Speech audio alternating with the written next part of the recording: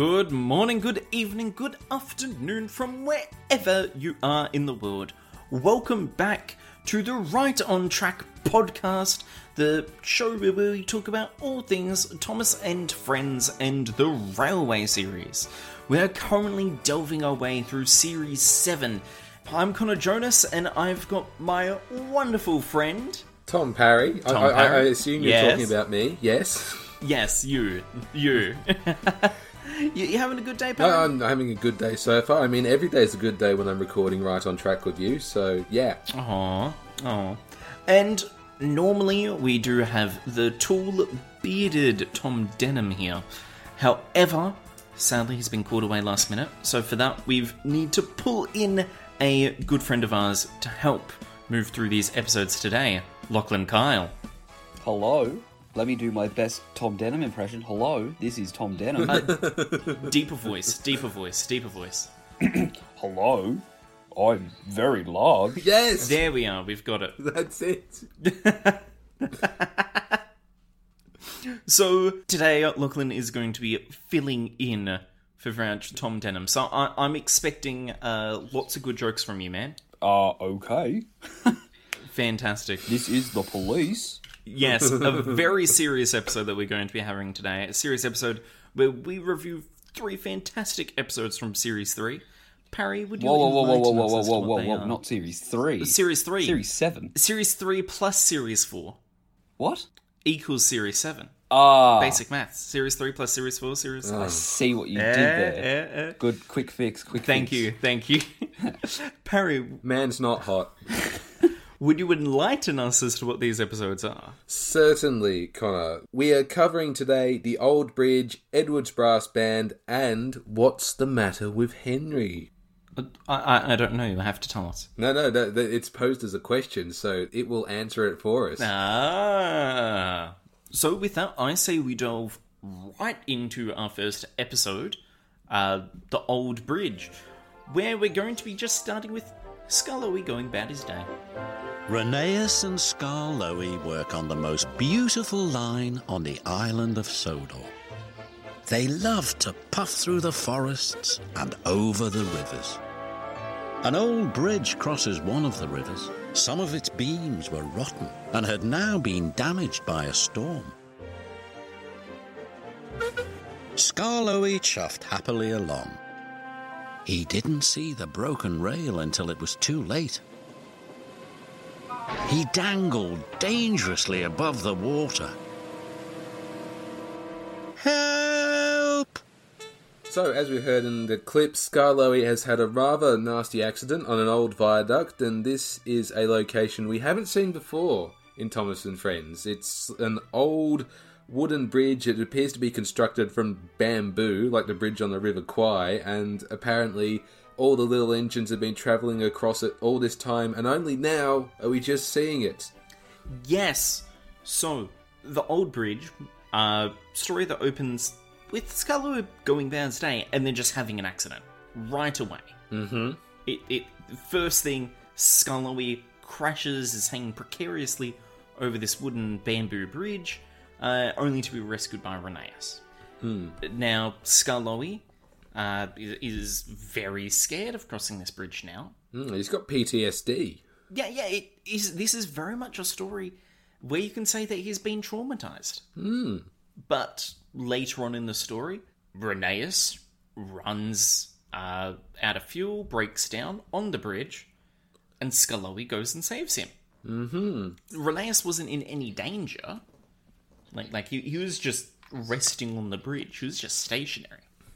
But yeah, he just broke it down, which we'll probably get more into it, but like it didn't create that sort of tension that we needed, I guess. We'll get more into it.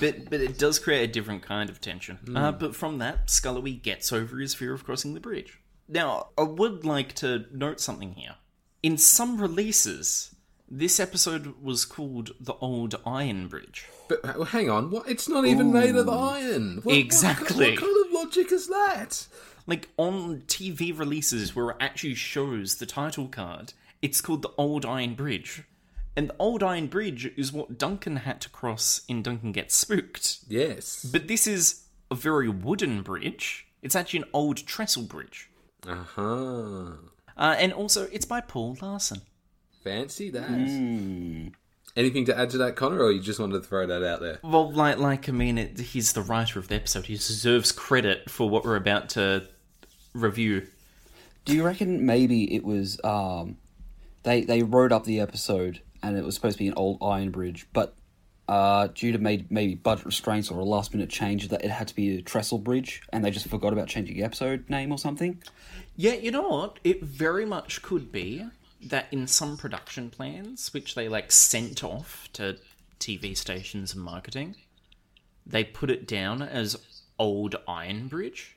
But yeah, we don't know for now. Because maybe they plan to reuse that bridge. But now that I think of it, if they were planning to reuse that bridge and do that scene where Scarlowy crashes, I don't think you'd get that sort of dangling effect where he hangs off. He'd have to just fall. Yeah, in the accident scene in this episode, Scarlowy is essentially sitting on a flap of cardboard from a box. I feel that's the best way to put it. Yeah. Yeah, we're just going to stay silent there. I think if I were to describe it, so what happened is you've got your bridge, and Scarlowy, a section of it is somewhat fallen, but they show a scene looking up from under the bridge towards where Scarlowy is, and he falls just a little bit more or something. So if you imagine, literally just what Connor said, if you imagine grabbing a flap from a cardboard box and just letting it go and it falls. Yeah, it's just hanging, flapping there. Yeah. But this is actually a bit of a surprise here. Not the crash itself, not the Scarlowy Railway. Well, actually, no, the Scarlowy Railway. Well, here we are 4 episodes into Series 7, and we've got an episode of the Scarlowy Railway already. Hooray! Whee! So, Yeah. As we've seen in stories past, Series 4, for example, a huge chunk of that was Scarlowy stories, and then Series 5, we had 3 at the end. Series 6, another 3 stories at the end. But here they're sort of scattered throughout, which I kind of like, to be honest. It's every so often we get to take a breather from the Northwestern Railway and see, what Scarlowy and gang are up to. Yeah, not only that, there are 6 Scarlowy Railway stories in Series 7. This being the first of them. Which means that we're getting double the amount of Scarlowy that we're used to from previous seasons. Hooray! And they're not all clumped in together at the end as an afterthought. They're actually sprinkled throughout. That they are. Now, what I would like to just sort of point out here in this story is the wonderful model work between so many different things. Yeah, I wanted to raise this as well, actually. I mean, yeah, of course, I've got shots of the causeway of the old stone viaduct and whatnot, but the bridge itself is it's a beautiful piece of architecture. Gorgeous, I love it. And I especially love, the green hills on either side, and then you've got the pebble, I don't know what you call it, it's like a shallow river below. I mean, it looks great. Yeah, it's a shallow river with thin shale and slate along the sides of it. Mm-hmm. And they've got every crossbeam in place on the bridge. There's one particular shot later on in the episode when Sir Topham's told Scarlowy, because of course Sir Topham's in charge of the Scarlowy Railway. Mm-hmm. Oh yeah, it's been mended, but the trucks have been left there. Scarlowy, you go fetch them. And Scarlowy's just sort of edging across the bridge. Mm-hmm. And he looks down into the water far below. And you can just see these old trucks, broken, dilapidated, just sitting on the edge of the riverbank. You can too. I've never noticed that before, but I'm looking at the story now, and yeah, they're there. Good pickup. It's one of my favourite shots because it almost tells an entire other story there. Because, okay, what caused these things to fall down? But what is most impressive about this entire bridge is the amount of water there is. But because previous times that we've seen real water used in Thomas, it's been used for either water at the ocean or maybe a little valley that's probably only about as wide as your fist is. Mm-hmm. In this scenario, it's a massive, massive river that spans basically across the entire set in width. The amount of actual, like, prop work you'd have to go to make a giant waterproof bed for that, then build the stuff around it, and have the bridge still standing? It's astounding. I absolutely love the model for the old trestle bridge, not iron. And furthermore, we even get to see more of the depot this series and this episode. Of course, with the depot, we first having seen it in the Series 6 episode 40 Whistles. Yes. But I like to consider that this is its first official introduction. If you say so, Connor, if you say so. I do say so. Well, the one thing I wanted to raise is I think they've characterised the Fat Controller pretty well here, because in the past we know he's a bit of a grump, being a bit stern, but here, when he's addressing Skarloey about his inability to cross the bridge, you know, there's kind of like a little bit of warmth to it and a little bit of understanding. I don't know whether either of you two got that vibe, but yeah, it's as if to say, look, I understand what you're going through, but if you can't do what I tell you to do, then I just can't trust you, and you need to, you know, do something else. Do this other work. Yeah. Exactly. And it's sort of a bit of a nice return to the more, I would say, corporate side of Sir Topham. Mm-hmm. Because he's being realistic in that sense. Yes, he is. I absolutely love it. There is one thing that, as a younger person, didn't particularly please me about this story, and it's how they characterise Skarloey, because on the one hand, yes, you've got this narrative, this conflict about overcoming trauma, but on the other hand, this is Skarloey. He's 100+ years old. Surely he wouldn't, you know, be brought to his figurative knees by this tiny little mishap on a bridge. You say that. But this could very much be, and I like to believe it is, a story before 1952, before Sir Handel and Peter Sam arrived on the railway.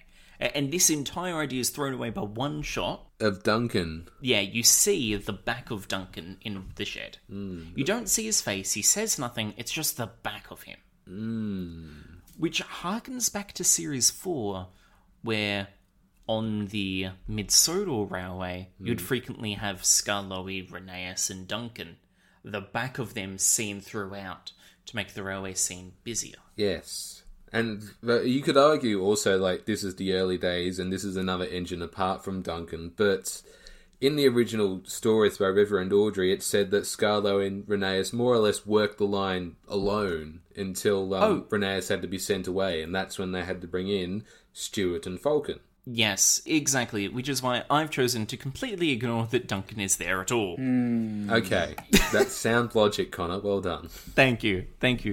But, like, I mean, if this is a story that takes place before 1952, it would explain why Skarloey is so scared of the bridge, especially after he's been traumatized by an accident with it. And throughout the entire show, there's been dozens of different engines and continuity errors between episodes and stories. I feel that just ignoring Duncan here isn't too much of an ask.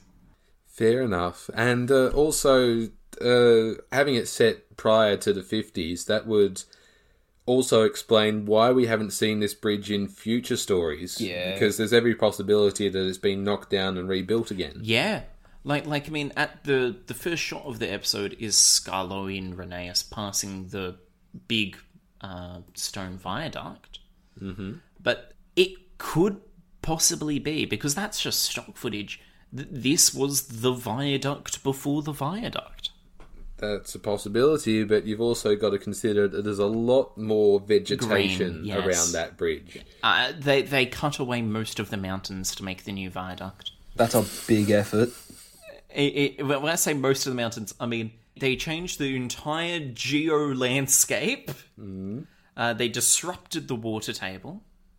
And in fact, they just built cliffs for fun. I mean, this is Sodor. Stuff like this happens all the time. Exactly. Thank you.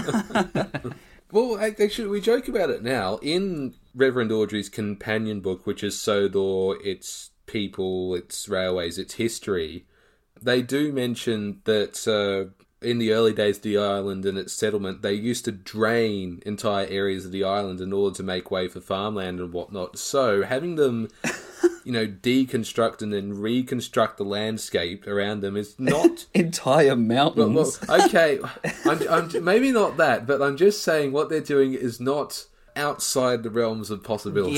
Yeah, absolutely. You could definitely have A.W. Dry & Co.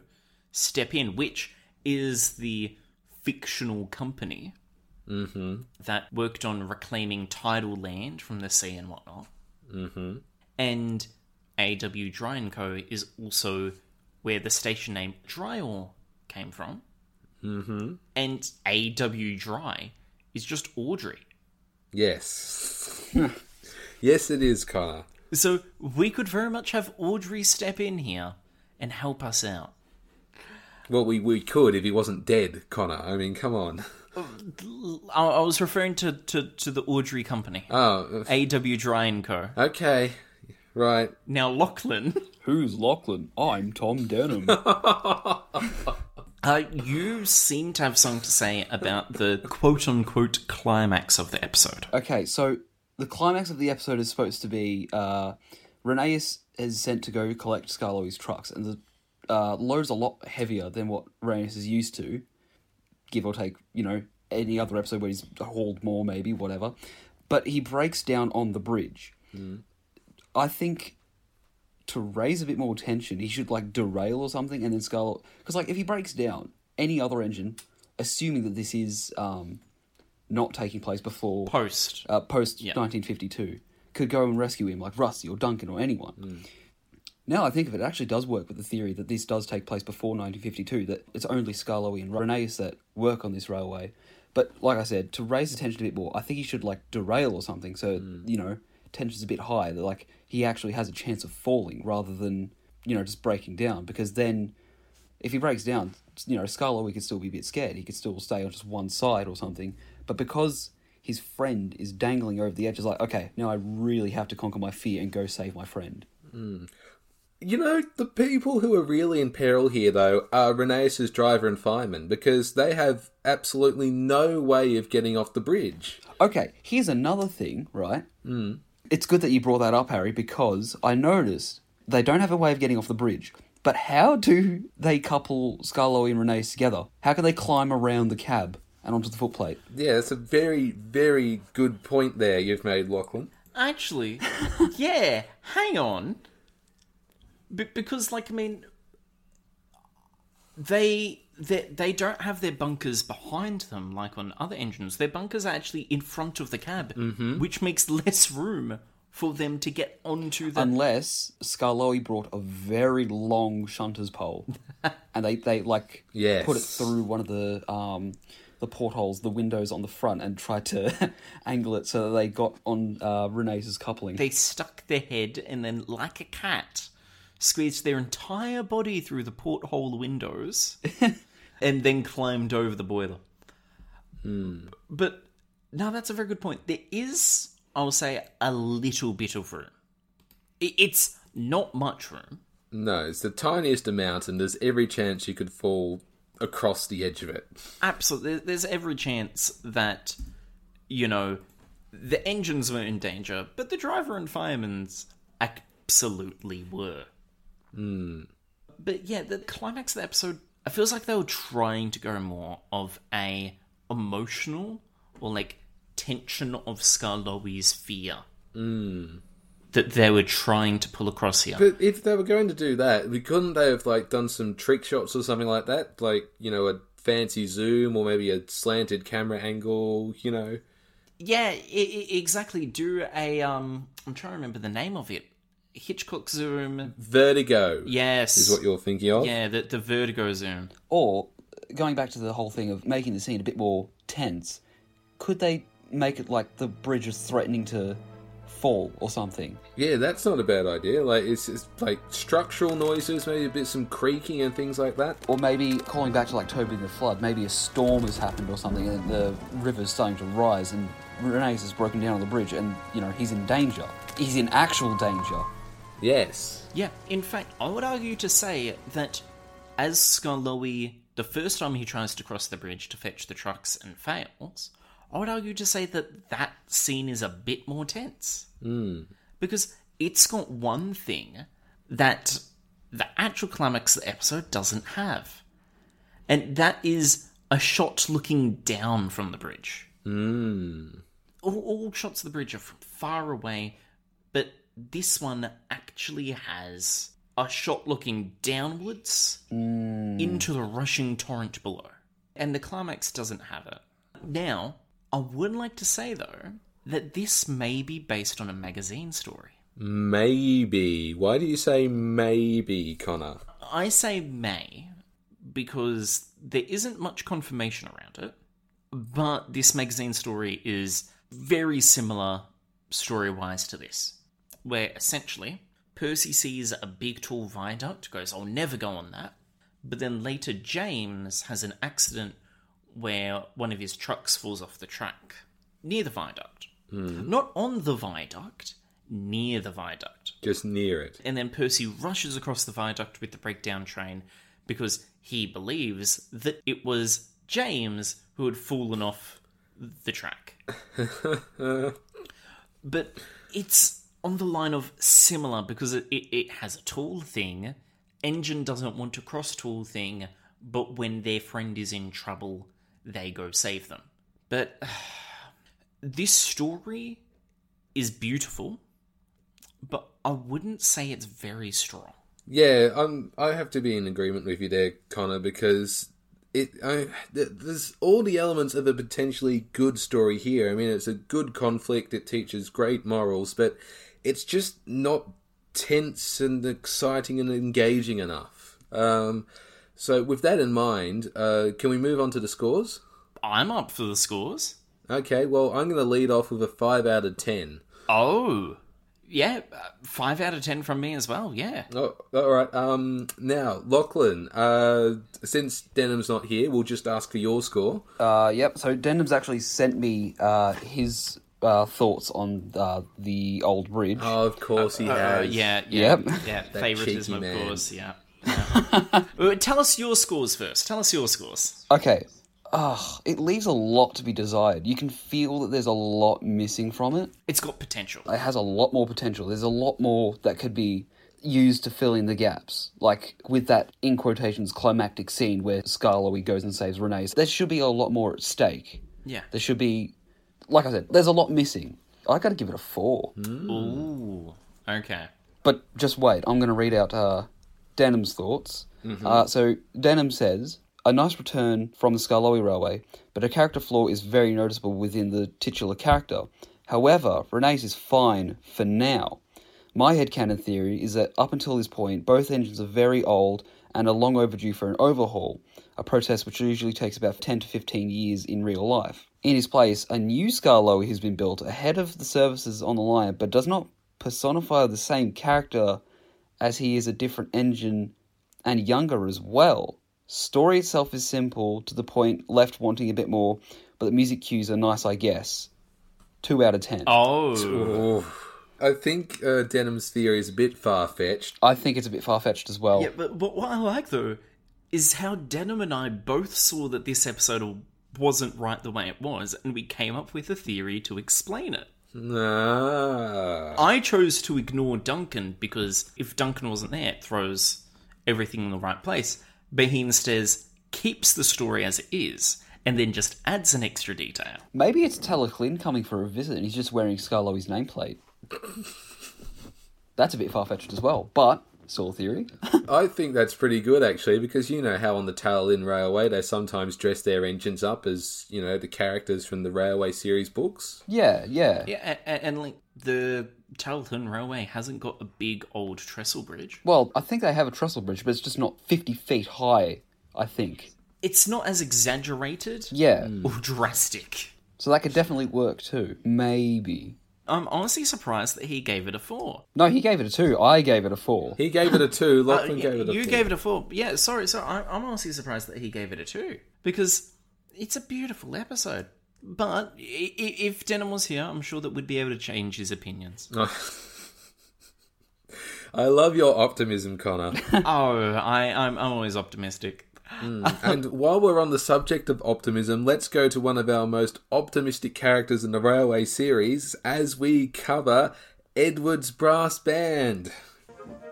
Edward couldn't wait to hear the brass band play their wonderful music. He was so excited about meeting the brass band that he didn't notice the giant crane. It was unloading a huge ship's boiler. Suddenly, the crane swung the boiler and knocked Edward right off the track. Cranky had been watching. You useless little engines are always in the way. Poor Edward. The Fat Controller came immediately. We will take you to the fitter's yard and Bertie will have to meet the brass band instead of you. Edward was sad. Oh, poor Edward. That's a pretty serious accident. That probably put him out for a little while. So, in the clip we just saw, Edward is on the way to Brendam Docks to pick up the brass band. But unfortunately on his way, a crane, I think it's Big Mickey... Yes, it is. ...is lifting a ship's boiler and swings it into poor Edward, and he falls over into a pile of coal. And unfortunately the Fat Controller comes along and says that he can't take the brass band to the fair today, which is unfortunate. Bertie will have to do it instead. Yeah. So, this accident, I would argue 2 things about it. One, it is one of the most satisfying things to watch, because just the way that in one continuous shot we said Edward come round the corner, a big boiler swing into place, knock him off, and then have the boiler swing away and see Edward on his side. Very satisfying. I reckon that would have taken a few takes to get that right. Definitely. Oh, absolutely. You couldn't get that in one shot. No, definitely not. I would also say, though, that next to Edward's Railway series accident and Edward's exploit, that this is the most severe accident Edward has ever been involved in. I would say you're correct, Connor, in that assertion. Absolutely. Because in Edward's exploit in the Railway series, his coupling rod Charlie jumps up and punctures through his running board and nearly cracks his boiler. In the TV series, he just sort of stops. But here, he's been knocked over by a massive boiler. Fallen onto the side. Like, I mean, regardless of dents or no dents, that's going to cause damage. Yes. However, damage as it may be, the next day Edward is working perfectly normal again. He's fine. He's fine. How do you get over a several X amount ton ship boiler, which is huge, if you've ever actually... Oh, yeah. Have you guys ever seen a real ship boiler? Yeah, I have before. Gloating Connor over there. Haha. But I was answering the question, Parry. Okay, well, anyone that's seen an actual boiler will know that it's huge, and they probably weigh several 100 tons, maybe? Yeah. And having that swing into a small steam engine like Edward, that's going to... Not only will that put dents in that side, like, that would probably ruin his cab and whatnot as well, but then falling over into that coal, that would do more damage to the other side. But he's fine the next day. Yeah. Yeah. Granted, during the night there's a big storm, workers work on throughout the night, and then the next morning, Edward's like, oh, will the fitters be done soon? He's like, not soon enough, band can't wait, Bertie has to take him. But it's a horrid accident for Edward to go through. Well, for anyone to go through, really, but because, like, that boiler is easily, I would say, about 3 or 4 times the size of Edward himself. But, of course, after this accident, what's occurred is Bertie has to take the very important brass band. So it's Bertie's brass band now. However, during the night, there was a massive storm. And Bertie decides to take a shortcut to avoid flooded roads. And then he finds himself stuck in a muddy field. Now, where have we seen this before? Yeah! Yeah, it seems to be that if a road vehicle has an accident, it's going to be them breaking down or stuck in a muddy field. Those are the only two options. Or stuck under a bridge. Okay. Bulgy's accident is like an outlier. Okay. It's a statistical anomaly here. Right, yeah. But yeah, we've seen Bertie getting stuck in a muddy field before. We have. This is what I was referring to before. If we recall all the way back in the Series 3 story, Edward, Trevor, and the Really Useful Party, Bertie tried dropping a lot of his bus passengers off in a field where it had been raining the night before, and he got bogged, and he had to have Terence and Trevor help pull him out. Yeah. He should have learned from his mistake. He should know that after all this rain, then the back roads are probably just full of mud, and he's going to get stuck. He should know this. In fact, we never actually see Bertie get saved. No, he's there now. He's a permanent fixture. Yeah, he lives there. But yes, sadly, the brass band is unable to get to the concert on time if Bertie's stuck. So they come up with a plan in order to actually save them. And it's one of the most creative actual twists in an episode I've seen. It is. I agree. Because they tell the tuba player to tune up your tuba, and they call for help using it. And what happens is, in the yard, nearby enough, is Edward. And his driver goes, I can hear music. And Edward goes, it's not music, it's an alarm. And then they go off, take some coaches, and they find the brass band, and they save them, and they take them to the concert, and everyone has a wonderful day and night. I'd like to know how loudly they were playing and how close they were to the fitter's yard where Edward is. This is a problem. Two problems I have with this, actually. One, exactly what Parry said. How far away were they for Edward and his driver to hear the tuba playing? Two, could Bertie or the brass band not have waited just a little bit longer for Edward to be ready to go? Yes. Because Edward goes and saves them. Yeah, the fan control says it won't be done soon enough. But Bertie's been delayed, and then Edward gets there and saves them, and takes them to the brass band concert. But I mean, the concert may have been delayed a little bit, but the concert is being held at night. So maybe the time that was missed out on was like prep time, or extra rehearsal. The matinee. Yeah. But, like, Edward even says, I'll get you to the concert on time. So the actual idea of Edward not being repaired fast enough, it's an entire threat in the story, a tension that is unnecessary because the line literally undoes it. Yes, quite. I mean, logic aside though, this is one of my favourite stories of Series 7, and visually it looks spectacular. I mean, they reuse a lot of stock footage, yes, but you see, like, as we said, Edward's accident, it looks great. The nighttime scenery with the rain coming down, that looks great as well. A lot of green, that muddy field where Bertie's stuck, that's some great set design there too. It's all wonderful. Honestly, I love watching this episode. I would like to say, this episode, it's brilliant, and it's got one of my favourite details in it. So, if you are listening to UK or international releases, with Mike O'Donnell and Junior Campbell's original music scores in it, when the tuba plays the alarm, they actually tooting out SOS in Morse code. So, sadly, in the Robert Hartshorn releases of the music, it just plays like a little musical ditty, which, when Edward's drummer goes, I can hear music, Edward's supposed to go, yeah, that is music, and not realise it's an alarm. It's a detail I feel it's missing from the US releases, but in the UK international releases, they play SOS in Morse code, which is ... Yeah, so not the Rhiannon song. No. Yeah, the actual, playing of Morse code. Now, like, I mean, I used to believe when I was younger that I would be on a lot more, desert islands and would need to know SOS. Save our souls for various things. So I learnt a little bit of Morse code way back in the day, but Edward knows Morse code here. Yes. Which you can either go as something along the lines of, oh, hey, yeah, I've just come up with a reason that Edward was like, oh, I'm bored, I'll learn Morse code.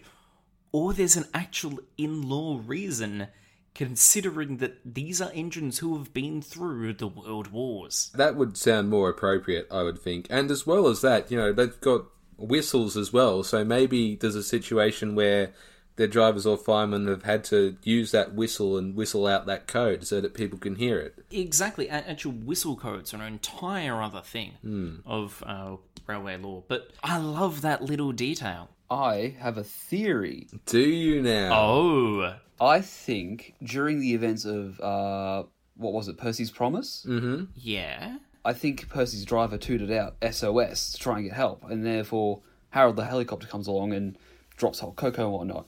And then, maybe later, at some point, Percy tells that to Edward, and that's how Edward learned the SOS code. Yeah, it could very much be. I like that.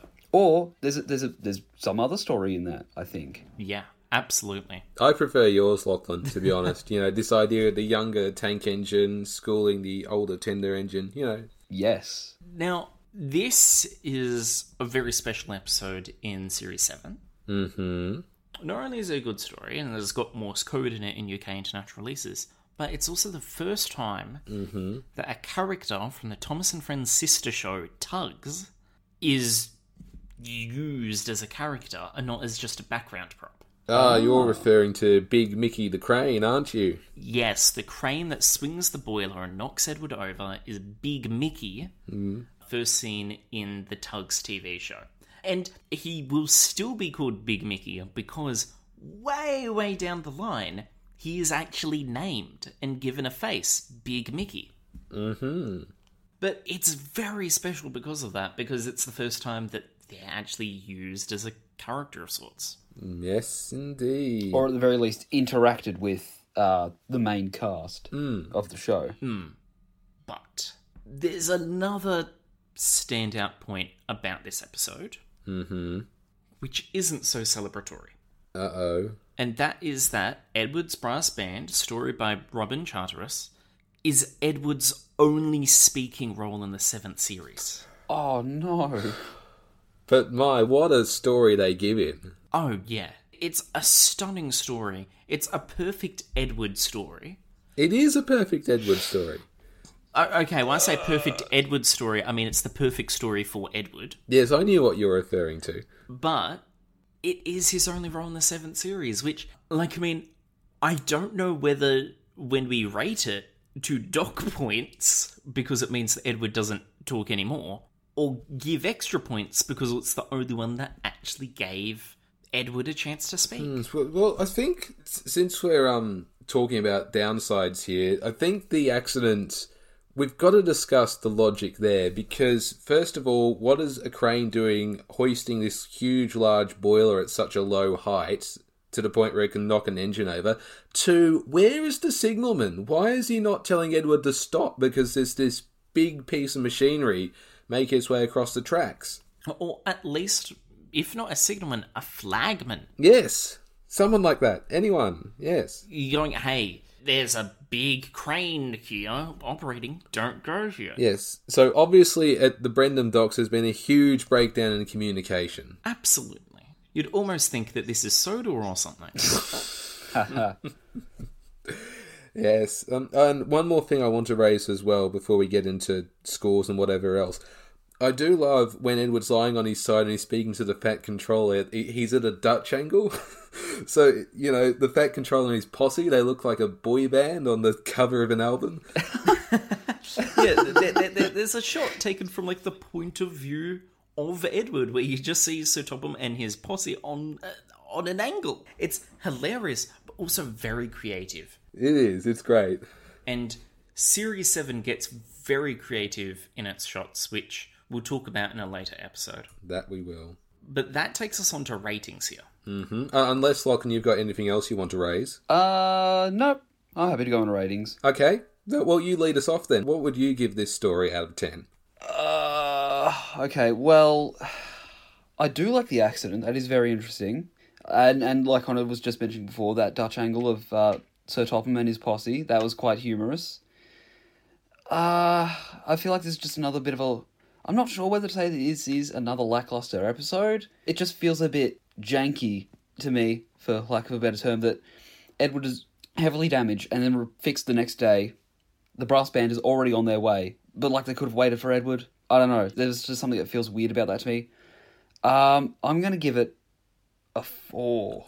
Another 4 from you, okay. Yeah. I mean, don't get me wrong, this is a good episode. It's just that it just doesn't feel right. No, I know where you're coming from. It's a brilliant story, but the thing is, all the little inconsistencies about it that don't make too much sense on how was Edward repaired in a day, why couldn't the brass band wait for them, and how they even hear the brass band with their alarm. Yeah. I think either this episode could have done with a bit of a rewrite, like fixed a few things up, or maybe could have been in an earlier season. It doesn't feel right being here. But for those reasons, I'm going to give it a 6. 6, Connor. Okay, well, I'm going to be slightly more generous than you. I'm going to gift it with a 7. As I said, this is one of my favourites of Series 7. It's one I actually return back to a lot. I enjoy watching it, and of course, it's Edward. We all love Edward. He needs to be in more stories. Oh, yeah, and this is the only time he speaks in Series 7. But we're forgetting someone here, aren't we? I believe, Lachlan, you've got your intel from Denim. I do have my intel from Denim. Sent over by Morse code. That's right. Actually, Tuba. Oh, there you go. Tuba Morse code. All right. You guys might be a bit, I don't know, astounded at this score, but I'll read it out. So, Tom Denham's score for Edward's Brass Band. A sign of the times that we can start to feel stories begin to get watered down. This was written for the sake of Edward having a story. So, I think what Tom's saying there is like, oh, last minute thing, we got to write one episode for Edward, and then that was it. They didn't think about him afterwards. You could have given the lead to anyone else, and nothing would change. Yeah. That's a fair point. Series 7 also seems to have a thing for storms. Yes. 1 out of 10. Oh. Are you serious? This is what Tom has sent to me. 1 out of 10. Oh. Okay. Right. That is... Okay. That is... Oh. That's a downer if ever I heard it. That's a large ooft. Yes. Listen, I'm sure, maybe we'd be able to sway Dim's mind, but one thing that I feel that all of us can agree on is that we love a good Edward story, and that we love Edward. Mm-hmm. And for that, we move on to our musical interlude. Which is Edward's theme, orchestrated by the wonderful Francis S. You're listening to the Ride on Track podcast.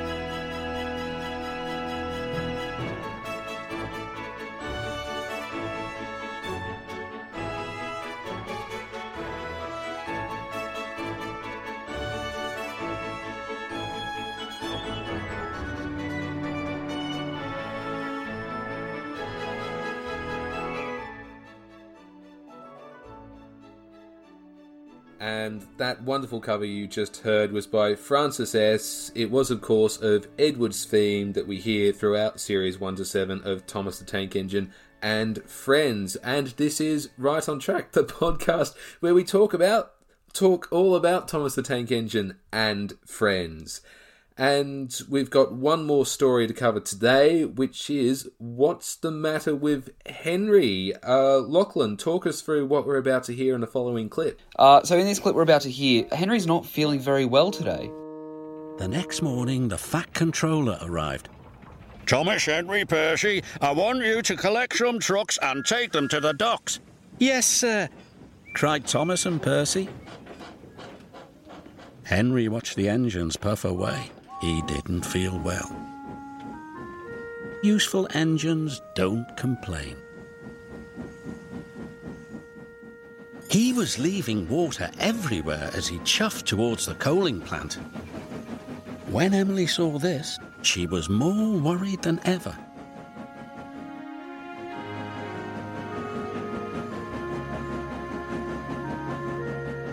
Then Thomas and Percy overtook Henry. Hurry up, Henry, Percy tooted.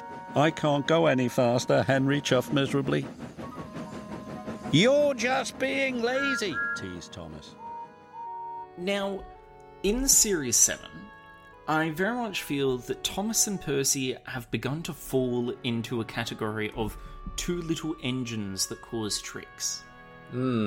Because they don't seem to have actually matured. No, they've regressed. They've become quite juvenile. And this is something which I raised in Series 6. Because we all remember Series 5. We love Series 5. And how it seemed like Thomas and Percy, and all the engines for that matter, they'd spent long enough on the Sodor that they'd matured, they'd learned from all their experiences, and they knew how to behave and operate a railway and whatnot.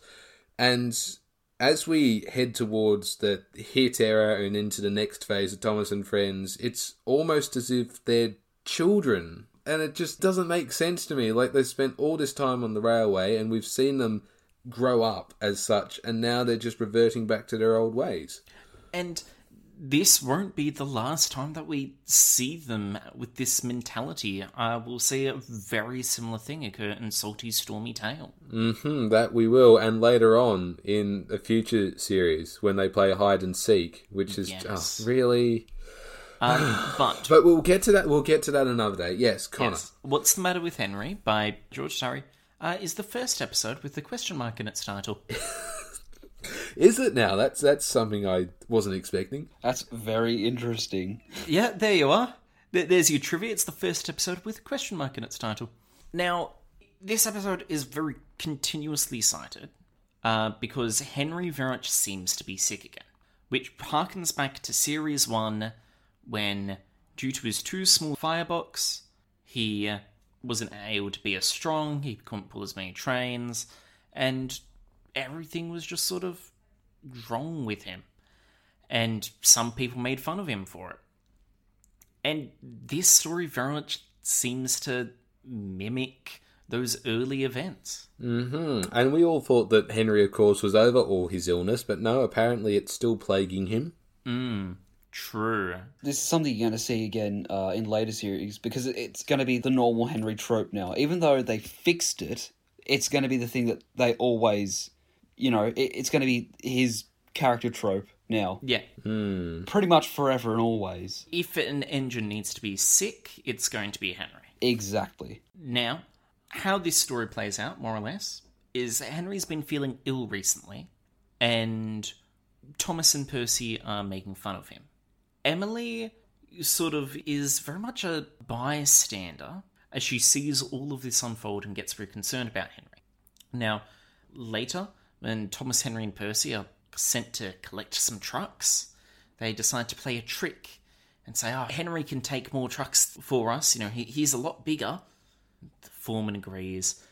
But then later, Henry goes to take more trucks, and he breaks down and is then rescued by Emily.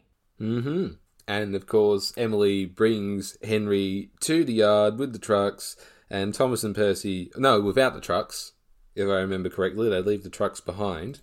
You are remembering correctly. Yeah, yes, very good. And Thomas and Percy then apologise, and they're instructed by the Fat Controller to go back and fetch them. After they apologise to Henry, because they didn't think he was actually sick. And then the episode ends with a nice little bit of dialogue between Emily and Henry. Emily goes, you're looking so much better. And then Henry, in very much season 1 Henry fashion, complains that, they mended his tubes, but they didn't look at his brakes, his gauges, his squeaky wheels. It's all in good time, Henry. It's fine. It's all good. But yeah, it's... Okay, I'll start with things that this episode does well. I like that little bit of dialogue at the end with Henry grumbling. Very much season 1 Henry. And he definitely seems more grumpy. I love arrogant Henry. And the musical ditty at the very, very start of the episode is beautiful. That's it. All good. I can't find any other good thing about this episode. I agree. There's not a lot here. I mean, there's some nice shots. Like the opening shot, for example, we've got Gordon speeding by, and then he moves out of frame, and we see Henry moving slowly in the background. That's a good shot. But other than that, yeah, it hasn't got a lot going for it. I mean, it's just Henry's ill, Thomas and Percy make fun of him for it, Emily rescues him, and that's it. I suppose the one thing the story does have going for it is there is this moral of, if you do feel unwell and you do feel like you can't do something, then you should speak up, you should say something, but it's not a point that they emphasise enough, I feel. Yeah. We've got nothing more we can say about it. I mean, it's just Henry's unwell, Thomas and Percy make fun of him, Emily saves the day, Thomas and Percy are made to feel bad, Henry's mended. Lachlan, please help me out here. Is there anything I'm missing? No. I think you've basically hit all the points. This is a very nothing episode. Yeah. It doesn't have anything clever going on, no underlying theme, no morals, just like it just is scene by scene, hits all the point. It just is. Yeah. Well, Connor, tell us about George Tarry, who is no relation to me, I swear. Is this his only story in season 7, or has he got others lined up? So George Tarry actually writes 2 episodes in series 7. He writes What's the Matter with Henry? And then he also writes The Runaway Elephant. Okay. Are those his only stories, or...? Those are his only stories. Okay. Alright, I think... I don't believe us. We're lost for words. It's just... Well, I do have something to say here. Okay, go ahead. It's more of a rebuttal to what I said earlier. Right, go on. Because I said that this episode is commonly cited as a continuity error for the lines that Henry is apparently sick for no reason, just like in Series 1, Cole and whatnot. And people seem to assume, as you clearly demonstrated for me, Parry, that after Henry's rebuild since the Flying Kipper, he's 100% top-notch again. However, that isn't true. People get sick, engines get sick and break down all the time. So I would like to argue here that this isn't a continuation of Series 1 Henry being sick. Because a rebuild doesn't mean that you're free of illness forever. But what I would say, though, is that this is the start of the trope, as Lachlan pointed out, of Henry always being the engine that is sick. Fair enough. I mean, after all, it wasn't his tubes that was the problem earlier on. It was just his boiler. It was him all over. He was his firebox. Wasn't able to operate effectively. And this time it's his tubes, but as Henry points out, he may have a bunch of other illnesses, such as his brakes, his gauges, his squeaky wheels. Yes. So many other things, which it could be potential foreshadowing. It could just be a funny bit of dialogue. My only rebuttal is that engines do get sick over time. However, if Henry was only sick 1 or 2 times after this, or we saw other engines getting sick and feeling unwell, I feel this story would sort of be fine in its fact.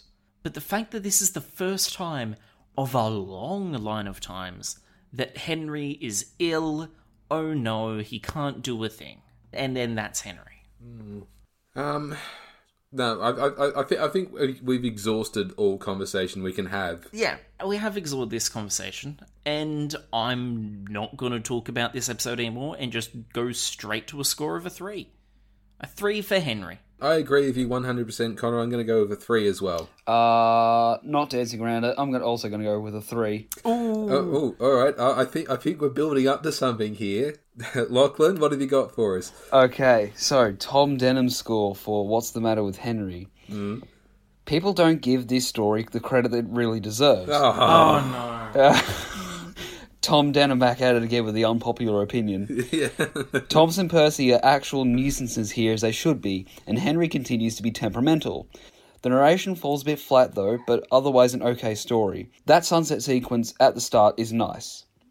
5 out of 10. Oh. Okay, so throughout the entire episode, we've been giving 5s and 6s and 4s, and he's been giving 1s and 2s and whatnot. And then the one time that we actually start to side with him, he jumps... He gives a larger score. Like I said, Tom Denham with the unpopular opinions out here. We almost had a perfect Henry. I don't believe it. Well, hey, listen, okay? Yeah. Denham's not here. So the three of us here can just agree that his score doesn't matter here. And then we can say it's a perfect Henry. There we go, perfect Henry. Awesome. Perfect Henry, guys. Yeah, well done, everybody. Yes. Hey. Yay! And with that, we wrap up episode 52 of the Right on Track podcast. We'll be back next week covering 3 more wonderful stories. Tom Parry, what are they? The stories we're going to cover next time on episode 53 are James and the Queen of Sodor, the Refreshment Ladies' Tea Shop, and the Spotless Record.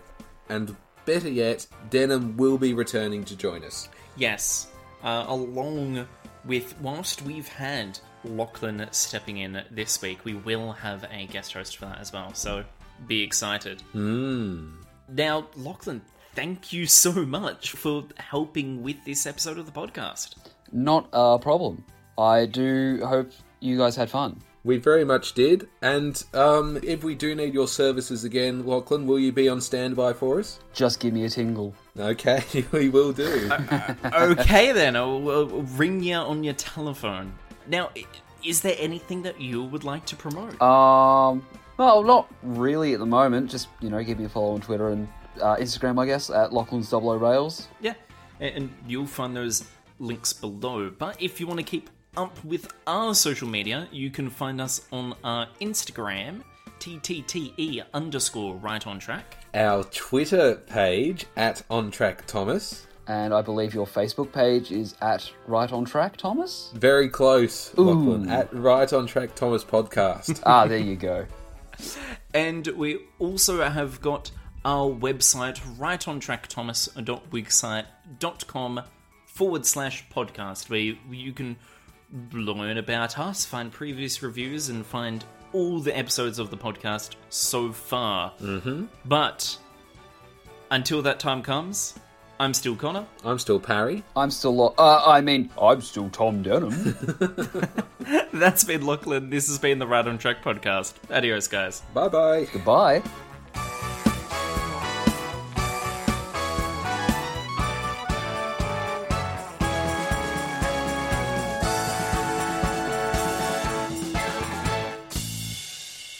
That's good. Excellent.